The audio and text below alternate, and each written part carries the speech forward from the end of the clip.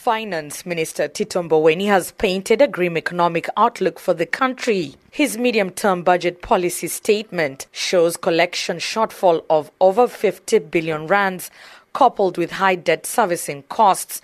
He warns that unless things are done differently, the economy remains under severe stress. Mboweni says debt will most likely exceed 7% of the GDP in the next 3 years. There are a number of risks to the fiscal framework, which this government has to confront head-on. Number one, the debt to GDP ratio is beginning to reach unsustainable levels.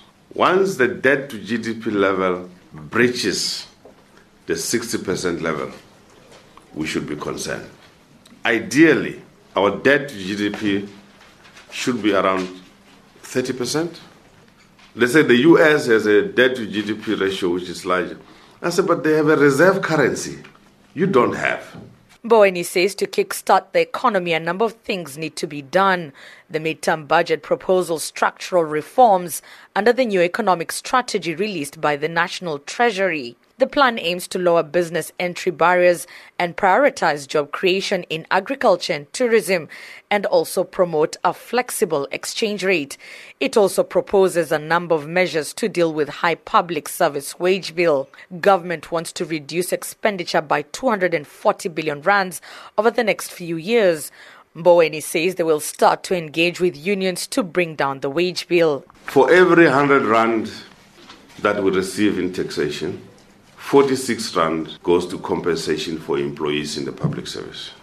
The public service wage bill has shot up dramatically higher, and it's very clear that we need to have a conversation with the public sector workers on how, in these difficult circumstances, we can moderate the wage bill. And I need to be very clear that by moderating the wage bill, I am not saying that it is equivalent to cutting the numbers in the civil service. But it's the level of the wage that's an issue. Mboweni says they have also identified spending reduction of 21 billion rands in the year 2020 and 2021 and 29 billion rands in 2021 and the year 2022. He says compensation and benefits for executive management in public entities and cabinet members of provincial executives will be reduced. He says the public sector spends over 5 billion rands on cell phone allowance annually. He says this will be stopped. The fiscal leakages or wastage, which if we're serious about running our country as a first world country, we have to close these fiscal leakages. I mean, A, corruption, where a huge amount of public resources are wasted. I'm taking away the cell phones, because people are paid salaries and they can buy their own cell phones. The minister also flagged government litigation costs as another wasteful expenditure. He says it cost them 100 billion rands to date. Litigation, unfortunately, today is being run by gangsters.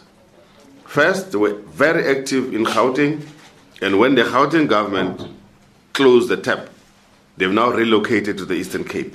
Third area of wastage is travel by public.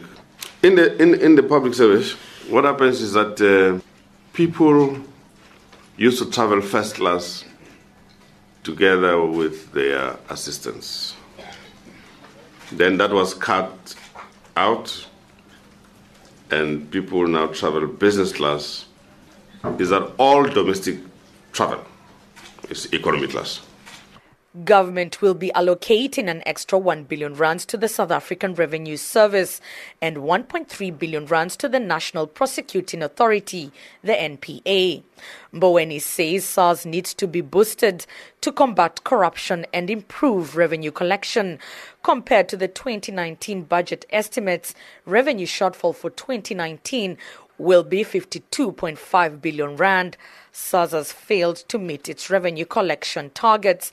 Government says they have limited scope to raise tax revenue at this time. I am Amina Akram in Cape Town.